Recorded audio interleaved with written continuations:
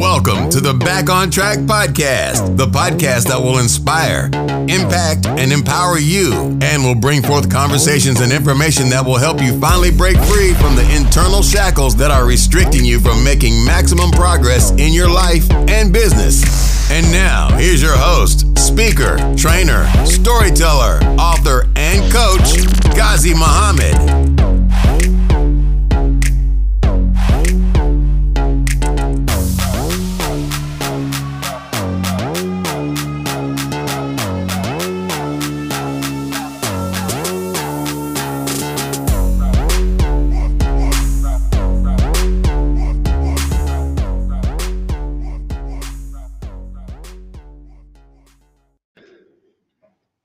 Okay, we're now live, my brother. Welcome to another episode of Back on Track. I'm your host, Brother Ghazi, and we have here today a special guest, very phenomenal brother, great human being. I was blessed to meet our brother several years ago. It's been about 4 or 5 years now, and it was strange how we met initially.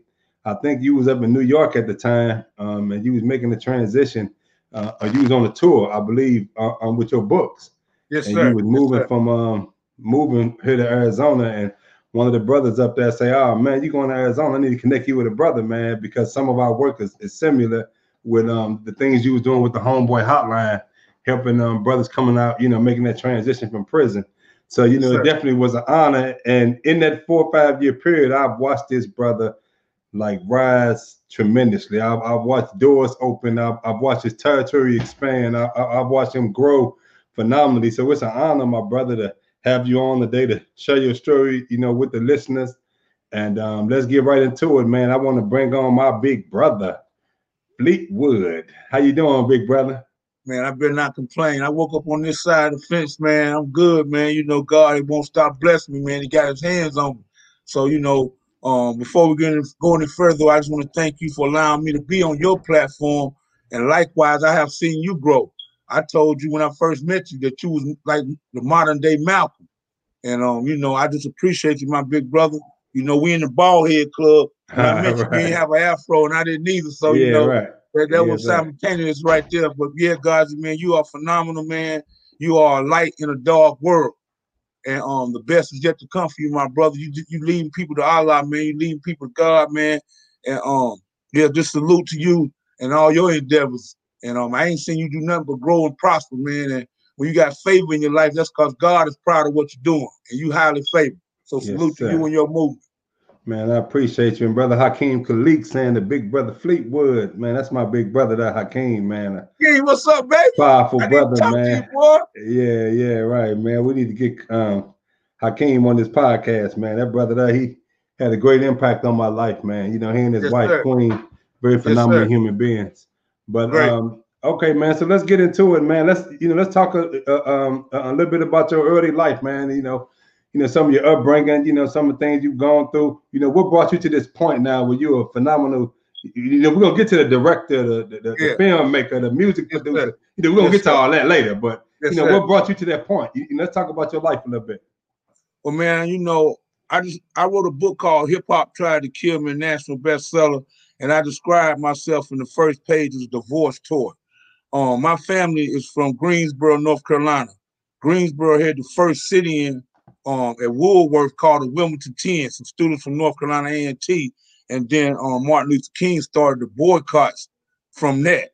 So my dad, he went into the Air Force, in Travis Air Force Base in California. Then he went back and got his high school sweetheart and his mom, which was my mom, and he got out of the Air Force, and he realized he couldn't make it in California, so he went back to Vietnam like Frank Lucas and got tons of heroin, came back to Cali, and he became a mob man.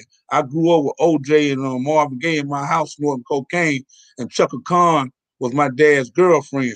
My mom found out my dad used to leave every morning like he was a bus driver, and like he was going to work to drive the Muni bus in Frisco. He'd go to Oakland, change clothes, and get on his hustle.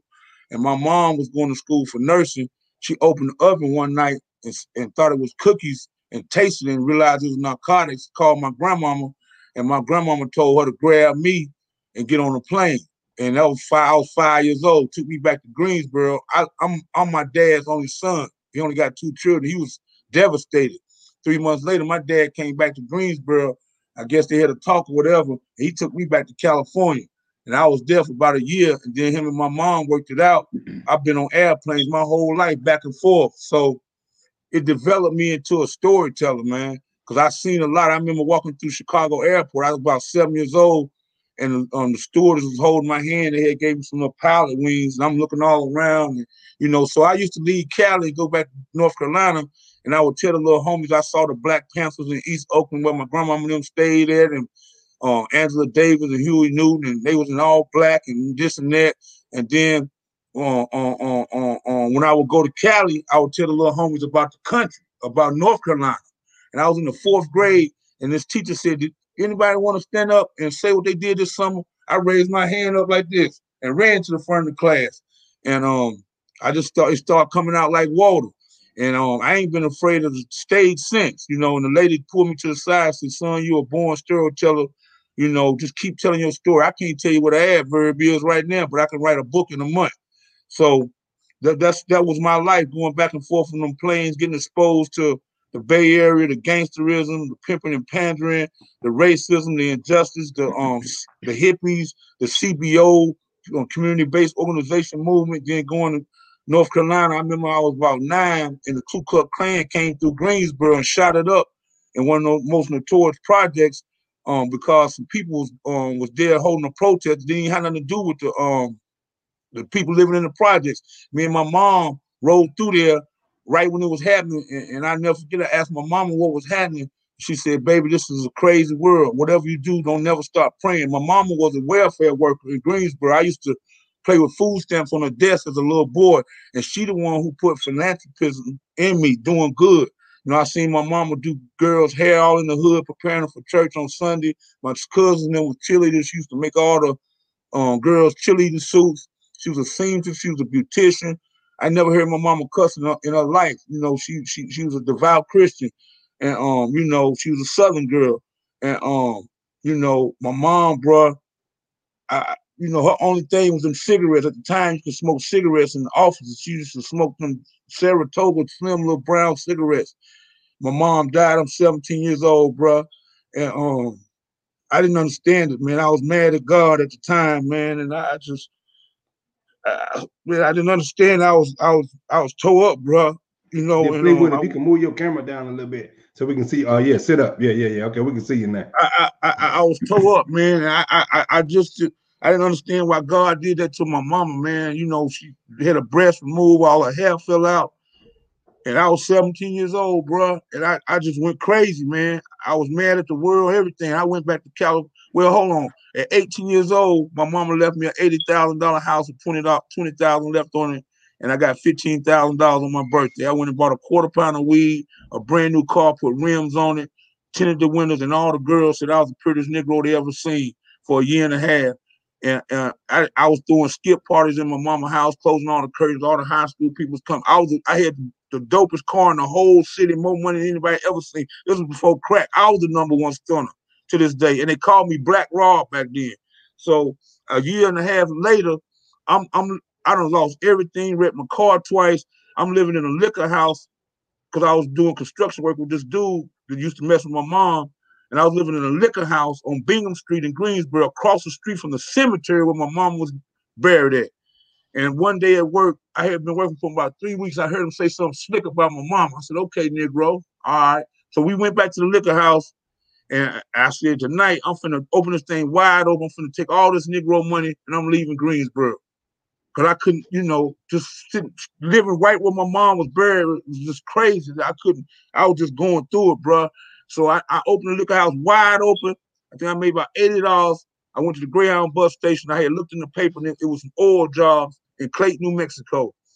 And I bought me a ticket to Clayton, New Mexico. And I just thought as I rode, man, like I just wanted to make my mama proud of me. And I went to Clayton, New Mexico. God is my witness. I was the only Black person in Clayton, New Mexico.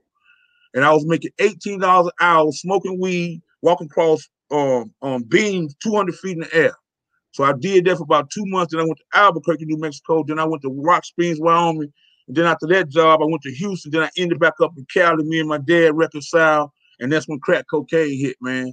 And you know, I was in and out of prisons and community and county jails. You know, I grew up in the downtown San Francisco where the outcasts be at, the runaways, the prostitutes, the pimps, the dirty police, the homelessness. It's where they made Pursuit of Happiness. That's where I grew up at the Tenderloin. Dave Chappelle said, ain't nothing tender about the Tenderloin. You know, but what I love about it, either you're going to sink or you're going to swim. I'm one of the few that has made it up out of that Tenderloin and prospers to this day. And I love it for what it taught me. You know, I'm a sidewalk grinder, rhymer, 2-time and a 49er, bang, bang, niner gang. So, you know, I got tired of going to prison and jail. My grandma was like, you got to leave California. Either you're going to get your life together or we ain't messing with you. Say, we give you $2,000, go any way you want. At that time, Janet Jackson, everybody was, Minneapolis, Minnesota was on fire. It was the new Motown. Janet Jackson was up there, Jimmy Jam them. So I had always been a writer and been rapping and all that. So I told her I wanted to go to Minneapolis. I went to Minneapolis, didn't know nobody, got me an apartment, and then I went to music school for audio engineering. Started my first record label. My first group was Probable Cause. I found out though, you know, the streets kicked in. I found out an ounce of cocaine cost $1,200, but it cost $400 in California.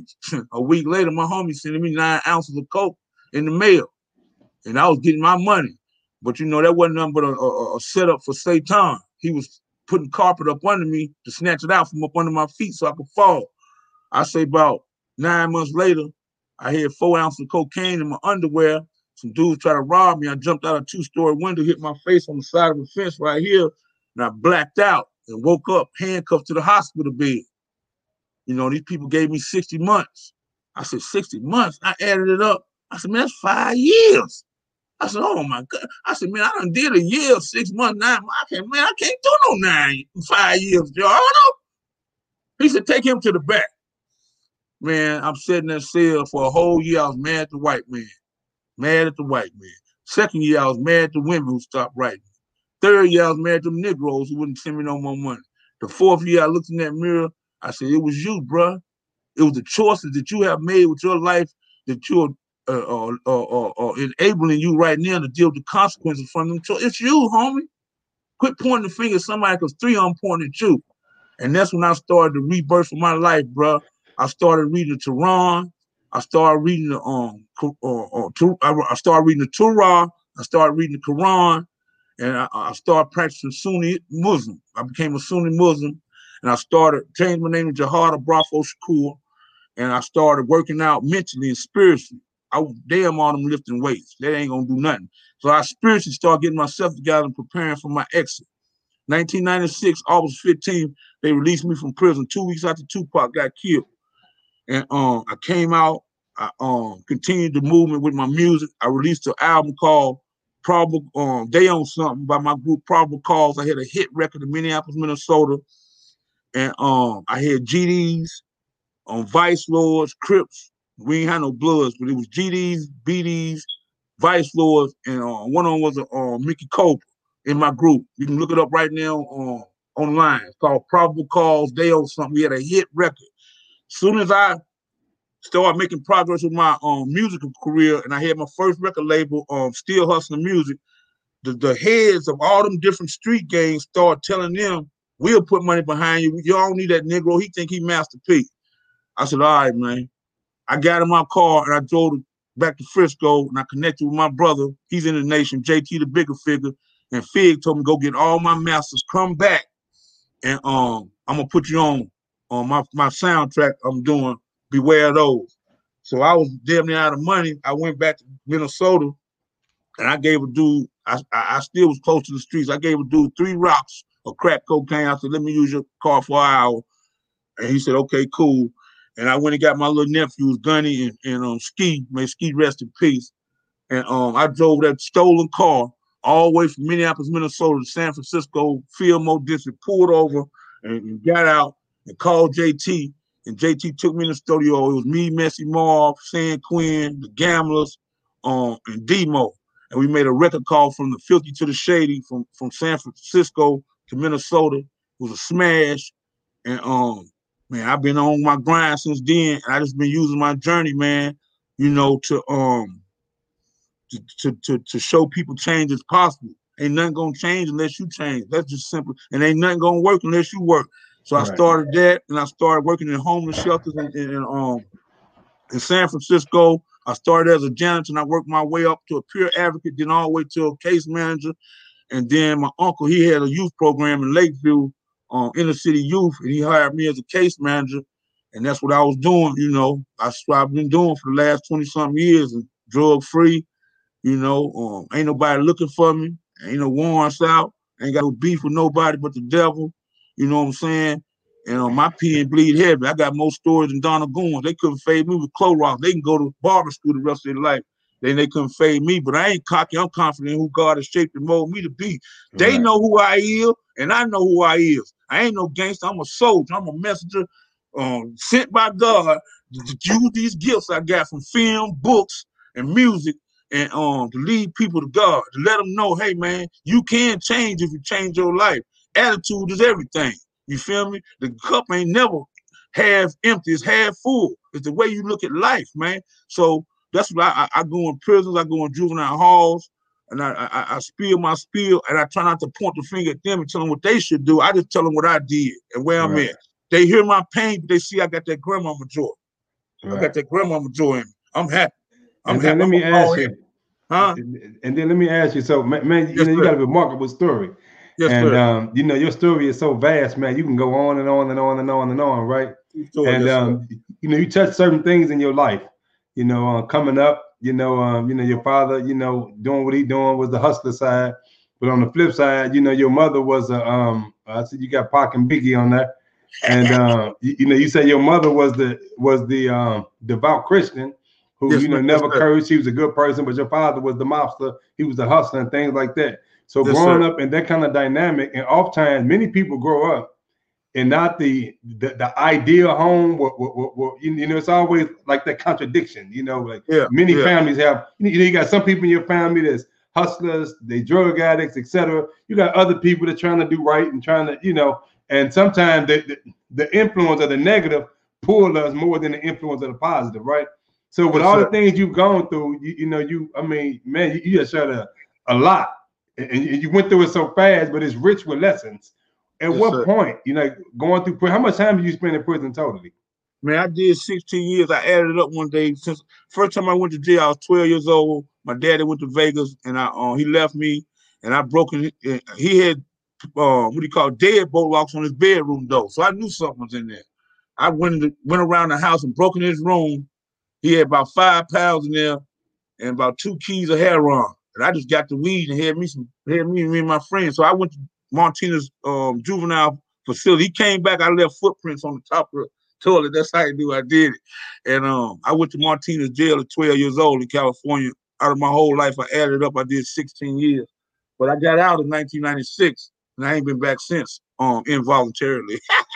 I go back over home, you know what I'm talking about? With a pass over, you know what I'm talking about? I go back with a pass over. Like, let me up here and holler at the little home. Right. And you know, man, I'm gonna tell you, you know, that's remarkable there, brother, because you know, at what point though did your life, like, because some people they steeped in that world. I mean, you was around drugs, you was around violence, you was around hustlers, people making money, obviously. But at what point do you say, you know, enough is enough? You know, like for the other brothers out there right now who steeped in their world, and they think, many of these young brothers, they think that I'm gonna live in this world, I'm gonna get my money, I'm gonna get my woman, I'm gonna get my clothes, my material things, and then I'm gonna get up out of the game, so to speak. You know, at what point did you shift your consciousness and like change your life and get more towards God and more towards giving? And why did you stop? I mean, the money was good. Women was there. You had all the women. You had the money, the clothes, the popularity. Why would you give that up to start doing something different? I just want to make my mama proud, bro. And I knew my mama wouldn't be proud of what I was doing. You know, I was in prison, and I never forget, bro, that I had Lil' Kim on. You know, used to take magazine pictures and tear them out, put toothpaste on the back. I had my whole wall in prison like it was customized. Lil' Kim, Foxy Brown, You know, Biggie, all of them on the wall. And then I had a checkerboard on the toilet. Then I had my couple of towels all on the wall. OG walked past. He said, man, you ain't never going home, bitch. I said, man, I get out in 3 years. He said, you so comfortable up in here. This your home right here, nephew. I said, huh? He said, man, you got it fixed up real nice. And walked away. I sat back. I thought about that. I said, man, I done become institutionalized. I don't mind being here. Man, I started ripping all that stuff down off them walls. I wanted to look like jail because I ain't never wanted to forget where I was at.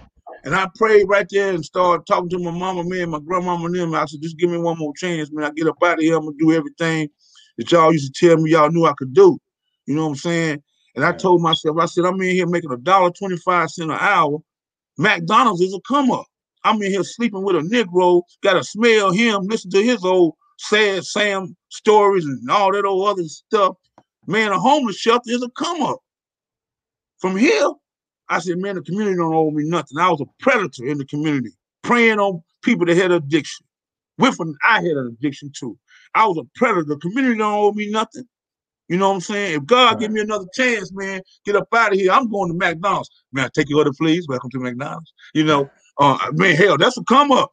Hey, if man, I go on a homeless shelter, hello, baby, because we got to delve into something you just said that was very powerful about because I've been there and I see Carlos on here, and you know, he said he remember those days you was talking about, and yes, actually, what's up, baby?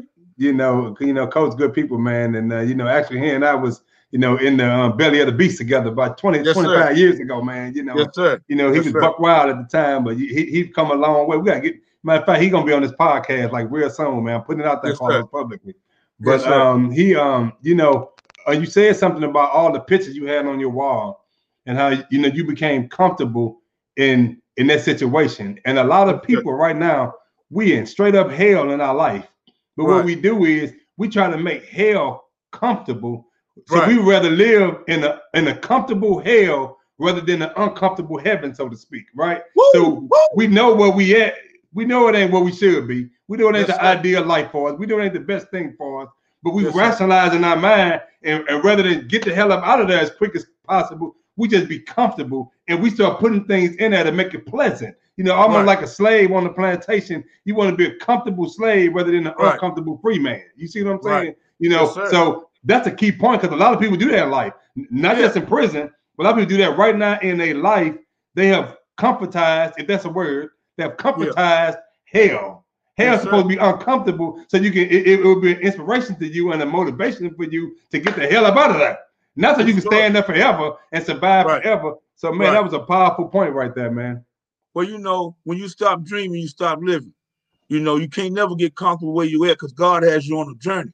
You know, the main thing, I think when people get comfortable is when they lose a connection with a higher power. You know what I'm saying? If you don't have a connection with a higher power, you ain't gonna have no guidance or direction. You know, a lot of people like fruit cocktail. They don't know if they're a peach, plum, or a pear. They just float in the juice. Right. And a confused mind will confuse you. Your association will determine your destination in life. The difference of one fool and two fools is when you argue with one. You know what I'm saying? So I just did a new song called Trim the Fat, and it's all about getting toxic people away from it. I can't save all these Negroes, but I can pray for them. You know what I'm saying? And that's my thing, man. I can't save all of them guys, and you can't either. Best thing we can do is inspire them from a distance, bro. You know what I'm saying? God has us on a mission, man. We got to do what God brought us to do. We battle tested, baby. We got scars. We got slashes. We've been to war, baby. You understand me? But the war ain't over. So, you know, a lot of people stuck on stupid, man. They on mute. They don't know what they want to do, but that ain't my problem, man. Only thing I can do is inspire them from a distance and keep moving. Because I'm allergic to drama and confusion. It breaks me out like poison. Oh man, I got to get away from it. So man, I try to help as many people as I can. You got a good heart, guys. You do too. But sometimes, bro, you can't be the battery for people because they'll drain you. Right. You got to have batteries that you can go to and get some juice from too. Sometimes, you know what I'm saying? So that's all. I mean, I'm telling you, bro. That's one thing I had to learn, man. Because I got a bandwagon. And it's rolling right now. And man, everybody my cousin. I got cousins calling me. I don't even know who they is. People call me from block numbers, all kind of stuff. So I mean, to piggyback on what you just said, man, is somebody got to be the garbage man, and then somebody got to be the person hitting the corner. Everybody Everybody got their own lane, bro. And until a person know what they was meant to do here, they gonna not live life. I tell them all the time, whatever you'll get up and do at 5 a.m. for free, 9 times out of 10, that's your gift from God. Find a legal way to get paid for it. I tell little homies, don't stop hustling, just change what's in the sack, baby. If you like to smoke weed, move to a state where it's legal. What you gonna be in Arizona for? It ain't legal till the 21st of January. You know what I'm saying? So, you know, that's what I tell people, man. You got to find what you love to do in life and then find a legal way to get paid for it. And you will love life. Right. You know what I'm saying? But misery love company, bro. You man, if you're grinning, you win. You know, man, you be smiling, guys. You know, cause we with it, baby. You know what I'm saying? We hide in favor, baby. You know what I'm saying? When good things happen in your life, that's because God is pleased with how you live in your life. If you keep having problems, man, you got to reboot and find out something you ain't doing ain't right. Because God ain't pleased with you. That's just what it is, man. But I mean, you can't pour water in no rock. A lot of these niggas won't listen. That's on them. I can pray for you. I can't say you home. You know what I'm saying? They ain't gonna listen, God. Hey, no doubt. And you know, let me say something. Let me say something about that. You know, sometimes, you know, in my own personal journey, especially dealing with young people, right? A lot of people who are older, you know, we tend to sometimes be judgmental to our youth, right? Now, true to the fact, young people are a lot different than when we were coming up. I'm 49. How old are you? I'm young enough to want to and old enough to know I shouldn't want to.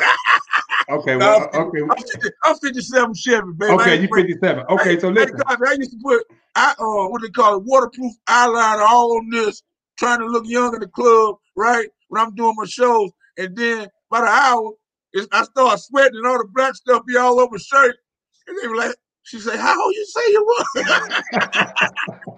said, "Hold on, let's go to the bathroom." I got my eyeliner thing in my pocket, and I come back. I said, no, Mom, that was the light. That was just the light. I'm right. Hey, man, that's foul. That's too crazy, bro. Hey, man, guys, I love to laugh, have fun, baby.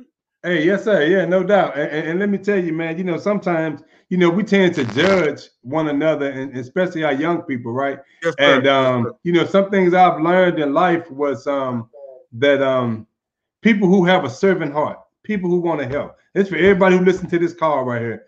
People who have a servant heart, people who want to help. You know, we have the mindset sometimes that we would give and we would help, and then we would start judging because we would think like, oh, these people ain't listening. You know, if you got one of them little nephews in your mind, if you got one of them little nephews in your life, or one of them little cousins or somebody you talk to, you know, one of them little youngsters that you know you talk to, and they just don't listen, right? They seem to be hard-headed, right? We seem to judge them sometimes. Right. And once we judge them, then we tend to cut them off. Like, I ain't talking to him no more. But listen, when you come through something, when God has brought you through something, when he delivered your little raggedy behind, then your job is only to plant seeds and to be a good example. That's all we can do. We got to plant seeds and be a good example. Because if we plant enough seeds out there, that person, they might not listen when you want them to listen. They might not change when you want them to change. But if we plant the seed in them right, with the right kind of heart, the right kind of spirit, with the spirit of love, like, look, brother, I love you. We plant that seed at some point. If they don't be cut down in life, if they don't be murdered or they don't die at an early age, at some point that seed will blossom and it will take fruit. And so rather than judge them and condemn them and say I'm cutting them off because they're not listening to when you say they supposed to listen. They're not changing when you say they supposed to change. They're going to change on their own time, in their own time, and when it's right for them, right? When they dissatisfied enough, they're going to start changing. But what if we didn't plant the seeds? And I got that from, I remember when I was younger, brother, I was like crazy. I was exposed to the teachings of the Elijah Muhammad and the Alabama Louis Farrakhan at a very young age, right? Because my uncle was the captain of the FOI in St. Louis. But I was still buck wild, though. But I remember a lot of them brothers, some of the FOI brothers that I come across, in my mind thinking like, what if them brothers would have stayed to hell with him? He hard-headed, he rebellious, he ain't gonna listen. But they planted seeds in my head. Now I wound up going to prison, but when I went to prison, those seeds began to be watered. Because I picked up a book then. I started reading, I started reflecting on my life and myself, and those seeds began to water. So anybody out here who got that servant heart, that God brought you through something, you want to give back, it's two things you can do. You can be a good example and plant seeds. You can't make them, you can't force them, you can't coerce them, you can't force them to change, none of that. But you can plant a good seed, and you can be a damn good example for them. So, man, I appreciate you sharing that. Man, let's get into Let me right quick. Let me touch on that one right quick. So what I just want to say is, like me, I like what you said. I had to get to the point where when I help somebody, guys, I don't expect nothing. People always say, "What can you do? What can I do for you, Phil?" I said, "Man, just pray for me, man. If you feel like it." But I had to quit expecting people to have the kindness in their heart that I have in mine. You know what I'm saying? When I give something, I don't expect nothing back because God already paying me.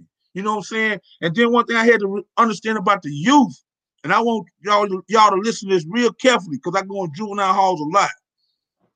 The youth do not respect the OGs because they feel we have abandoned them. Now, in the late 60s, when they passed the Civil Rights Act 1964 with Martin Luther King and gave women public housing, Section 8, the main stipulation was a man can't be in the household or you can't be on government assistance. This is all part of a plan. So then the Vietnam War came, they sent our soldiers over there, and to deal with all that trauma around them, it was poppy seeds, pure heroin. So this is when our soldiers came back with PSD and heroin addicts. This was in the late 60s to the mid 70s. The black man was gone. He couldn't be in the household if he was on public assistance. Then he came back as a heroin addict.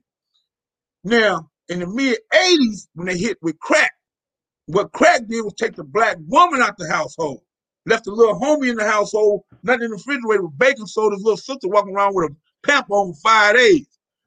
Foster care rate went up 85% during the crack era. Group homes and all that. It had never, our children ain't never been in foster care like that until crack cocaine came because the woman was gone, right? So them kids, that's 1985. Them kids had children, right? 20 years, 10, 15 years later, them were crack babies. Now, them crack babies had children. That's who we dealing with. We dealing with the crack baby grandbabies. They don't care about nothing but getting high and trying to kill something, bro. And they feel as though we have abandoned them because they say, hey, man, you want, you know what a youngster told me? I went to juvenile hall and told, he said, OG, I ain't trying to hear all that. He said, man, you probably sold my grandmama them some crack, man. He said, you was one probably reason my daddy, you know, was in foster care, man, and had me. And I don't even know who my daddy is, man. I ain't trying to hear all that. And I looked at him. I said, wow, I ain't never think of that.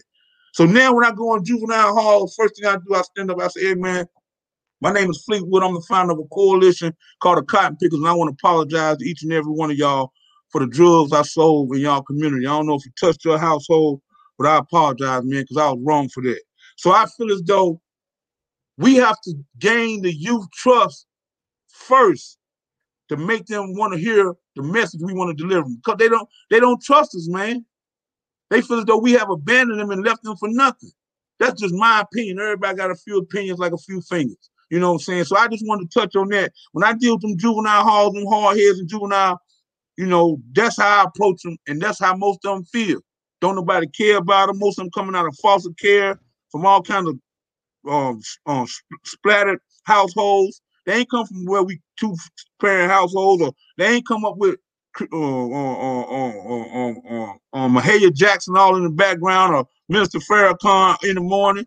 You know, Elijah Muhammad in the morning, his speeches on the radio, very few of them. They come up with Cardi B and Megan Thee Stallion and 2 Chainz playing on the radio early in the morning. You know what I'm saying? Right. So we have to understand our youth, that's our future, where they at mentally and spiritually, to be able to break that cycle. And I just think the best way to come at them is apologize to them. And man, start the conversation out with an apology. Say, man, I was responsible for selling your grandmama crack, man. I sold it to vets, wheelchair people, whatever. I'm about getting money. So I just want to share that, man. That has been my landscape with dealing with the youth, is to first apologize and give them to trust me, and then I give them the message. Right. And man, you know, I don't know, something happened out there. We got froze for a brief minute, but you know, I want to share. I want to share a story that I experienced with a young brother. You know, over 20-some years, too, have been blessed to really go into a lot of juvenile facilities, a lot of schools, talk to tens of thousands of our young people across the country, and it's been a phenomenal journey and experience for me. But it wasn't that I was going. I had to get to a point. I used to think that I was going just to be a teacher, right? And I want everybody to listen to this. we go to these young people and we think because we older, that we experienced it, that we know, that we go to them just in the role of a teacher. But when I put myself in the role of a teacher and a student, I began to grow astronomically and to understand where they was coming from. See, I had to humble myself, and I couldn't be like, I'm older, boy. I've been there, seen that, done that. Shut up and listen to me, right? I shut up sometime. I thought, listen to what I really listened to what they were saying to me. I really listened. I'm like, man, that make a lot of sense what they saying. And if you look at it, their rationale, many of their rationale from their experience, from their perspective, it makes a lot of sense from their perspective, right? So I'm gonna give you I'm gonna share a story with you, some of my experience, right? I was working in one of the worst high schools in St. Louis back in the 90s when I got out of prison. It was Beaumont High School. It was one of the worst high schools at that time in the city of St. Louis. A lot of gang violence. It was a lot of people from like impoverished communities that went to the school. A lot of fighting, right? And there was this one young brother who he was a Crip, and his mother came to the school because we got him involved in our mentoring program. And she came to the school and she said, Mr. Muhammad saved my son. And she got to telling me the history. She told me how his father got killed, how his uncle got killed, and how his big brother in penitentiary, his other cousin in penitentiary. She like saved him. He's the only like male left in our family. Save him, right? And I said, yes, ma'am, sister. You know, we're gonna do all that we can, but the choice is on him, right? So one day, this young brother here, he was acting crazy as hell, right? And in this school, we had the, you know, we had a mentoring program in the school. I was working with a program called St. Louis Caring Communities as a gang task force coordinator, right? Trying to work with our young brothers, right? And when something go on in this school, they would get on the intercom, and rather than call the guards in the school, they would say, Brother Muhammad and this other brother named Brother Mac. They would say, Brother Muhammad and Brother Mac, come to this room, because we would go before the police go, because we can connect with them young brothers. And so they would call us, so we would go to this room, and I go to this room. This little brother was going off on a sister. He was cussing the lady out, calling all kind of B's and H's, and you know, he was just crazy, like out of control, right? And so we get there, I'm trying to ascertain what's going on. A lot of chaos, a lot of commotion. With Brother Mac, his name was Torthea McCloud, and he was one of the school teachers there. He was a big old brother, man, like 6'6", big burly, strapping black man, you know, the kind they wanted on the plantation, right? He one of them kind of brothers, right? And he looked at this young brother, man, and he grabbed him. And I'll never forget this. And he grabbed him and he said, hey, man, we love you. Oh, man, I'm telling you, as God is my witness, that young brother stopped. All the chaos, all the hell stopped. And I remember he looked up at Brother Mac, and a teardrop came out of his face. He's like, damn, he said, I ain't never had a man tell me that he loved me, like in a real way. So some part of when we deal with our young brothers, not only must we listen to them, but we got to come with some straight love. I mean, some real love. Not, I want to use you, carry this package for me. Now I want to misuse you, go do this for me, hold this for me. No, none of that. I'm talking about straight up love, like the love we have for our sons. If we have love for our sons, we should have love for our sons. But I'm talking about that kind of genuine love. And I never forget that. And, you know, sadly to say, that young brother went on to carjack somebody and wound up getting killed, man. They wound up shooting a young brother in the head. He's 15 years old. But I never forgot that experience, the look in his face, as crazy and angry as he was, when that black man looked at him and said, I love you. And it calmed him down. And I knew then that the saying was true, that love can soothe a savage beast. I don't care how crazy and chaotic our children are. It's a power in love. I'm talking about real love. I ain't talking about no superficial, spooky. I'm talking about some real, genuine love, that power and that force. And those of us who got that love in us like that, you know, we got the we have to love our young people beyond their hatred for themselves. You know what I'm saying? We got to love them beyond their hatred for themselves. So, man, that was a powerful lesson that you shared and experience. But let's get on with like where you at right now. So right now, I'm seeing a lot with the Cotton Pickers. I see a lot of your music coming out. I've been blessed to watch some of your documentaries, the one you did with the sisters in Oakland, the basketball team, and, you know, some of the documentary you did on the Cotton Pickers. You know, y'all, listen, this brother is a phenomenal, like, filmmaker, documentarian, if that's a word. I don't know if that's a word, but I mean, author, you know, talk about some of your books and some of the films and documentaries that you've done and things like that. Well, first I want to say, man, anything good that happened with me, it all comes from God. The bad stuff I'm responsible for, you know what I'm saying? But I started off rapping, like I was talking before, and O'Shea Jackson, shout out to Cube, Ice Cube. He always been my mentor. I ain't met him yet, but I will meet him. he always inspired me. He wrote the whole album straight out of Compton, except for Ren part. And I knew then, when I seen him in Boys in the Hood, I was like, man, if he can write that and write a movie script, I can do the same thing. So I started getting old, and I didn't want to be no old rapper because OG don't stand for original gangster. With me, it stands for originally gifted. So that's when I started writing Hip Hop Tried to Kill Me, because that's when they start shutting down the Ghetto Boys, start shutting down Goody Mob, Public Enemy, X-Clan, Brand Nubian. They didn't want them in the industry. You know, the powers that be don't want no message on the radio. So I knew I had to reinvent myself. And I said, what's the best way to describe my journey in hip hop? And I said, it's trying to kill me. It's driving me crazy because they won't let me on the radio. So that was the first book I wrote. And it documents when I was 16 years old up until 2009. It was a national bestseller. I lived off that one book for 3 years. You know, I was traveling, doing book signings, you know, just living the life. And my uncle challenged me and said, is that all you got? And that's when I wrote 3 more books. I got 2 more I'm working on right now. And I'm from the Bay Area, out to Trump. Shout out to E40. It's too short for teaching us.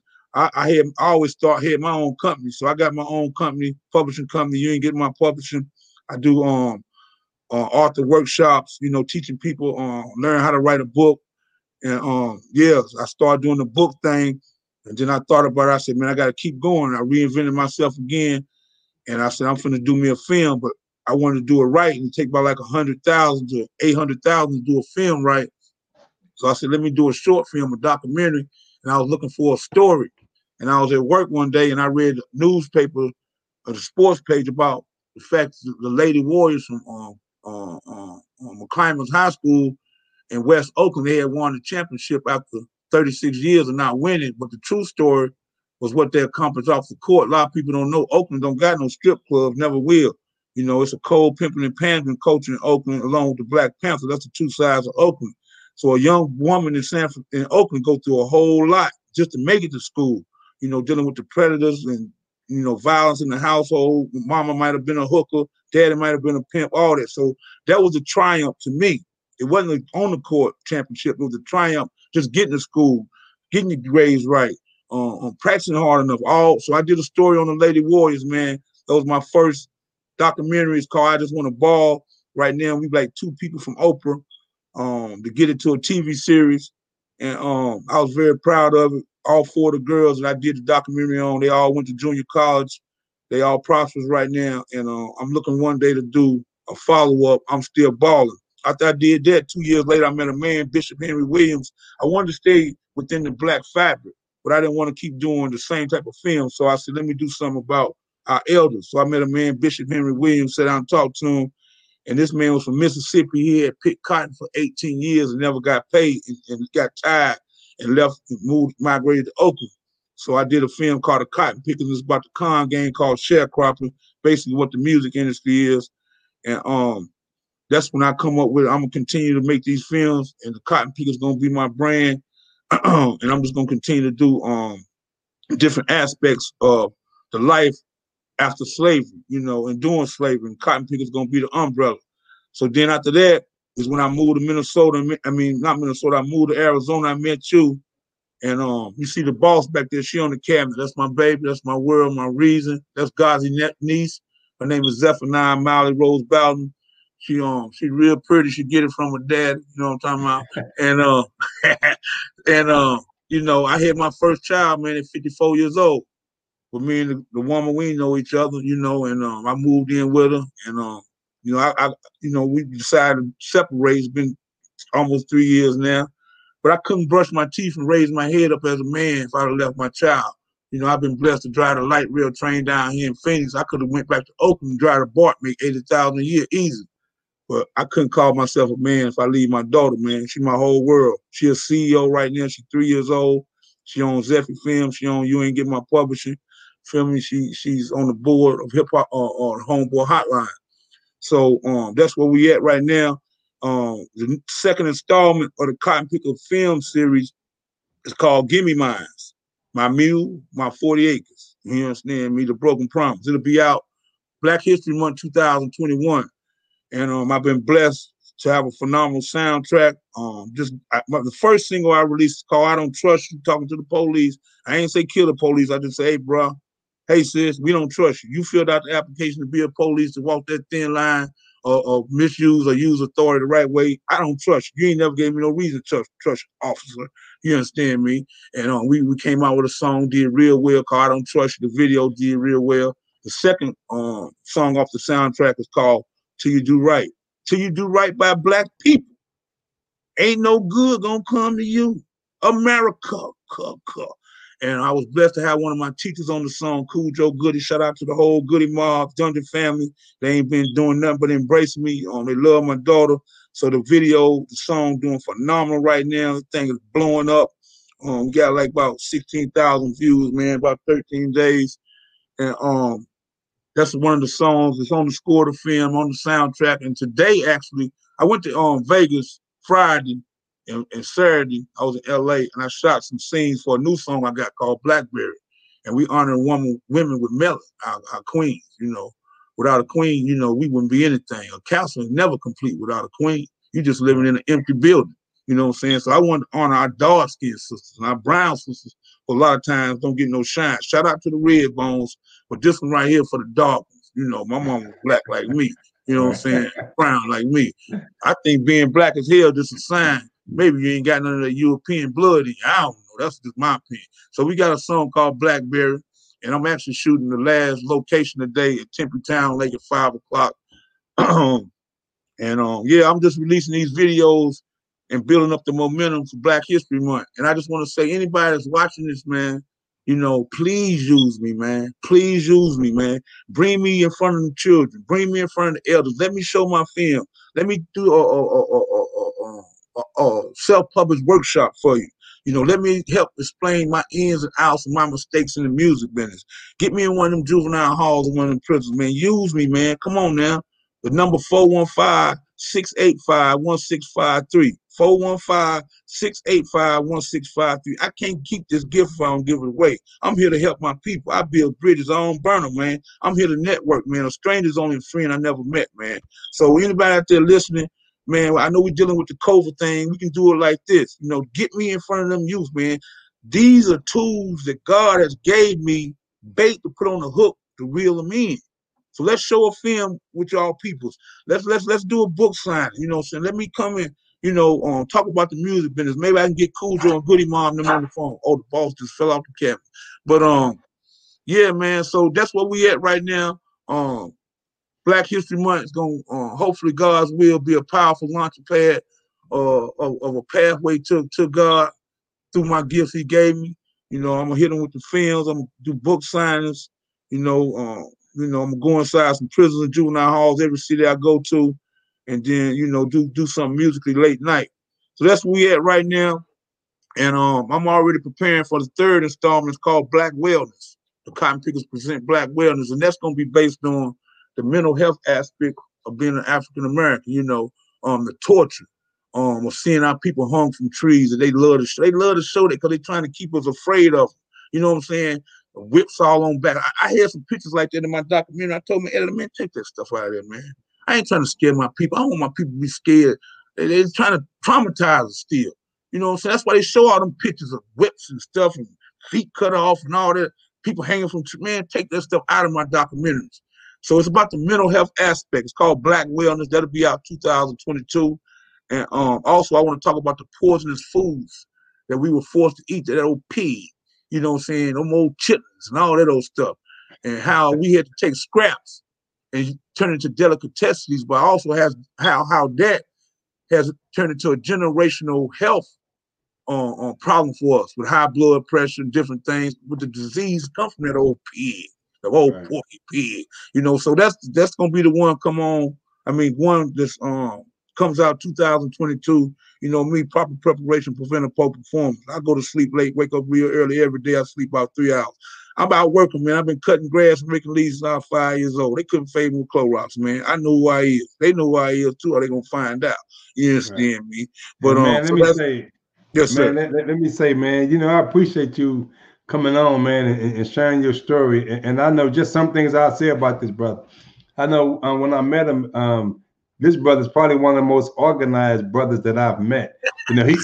He actually keeps a notebook. He scheduled his day out, and he got notebooks that go back for years of what he gonna do on this day, and then he go back and pick up the 88th notebook under the pile and say, man, 8 years ago I was doing this on this particular day. When I seen that, I was impressed. Like, damn, that's some immaculate record keeping. But if you notice, everybody listening, if you notice something that my brother keeps saying, like he got planned, look, for 2021, 2022, we should always have goals that we striving toward. Don't just wake up in the middle of the day and somebody say, hey, how you doing? And your response is nothing, just chilling. You should never, it should never be nothing, just chilling.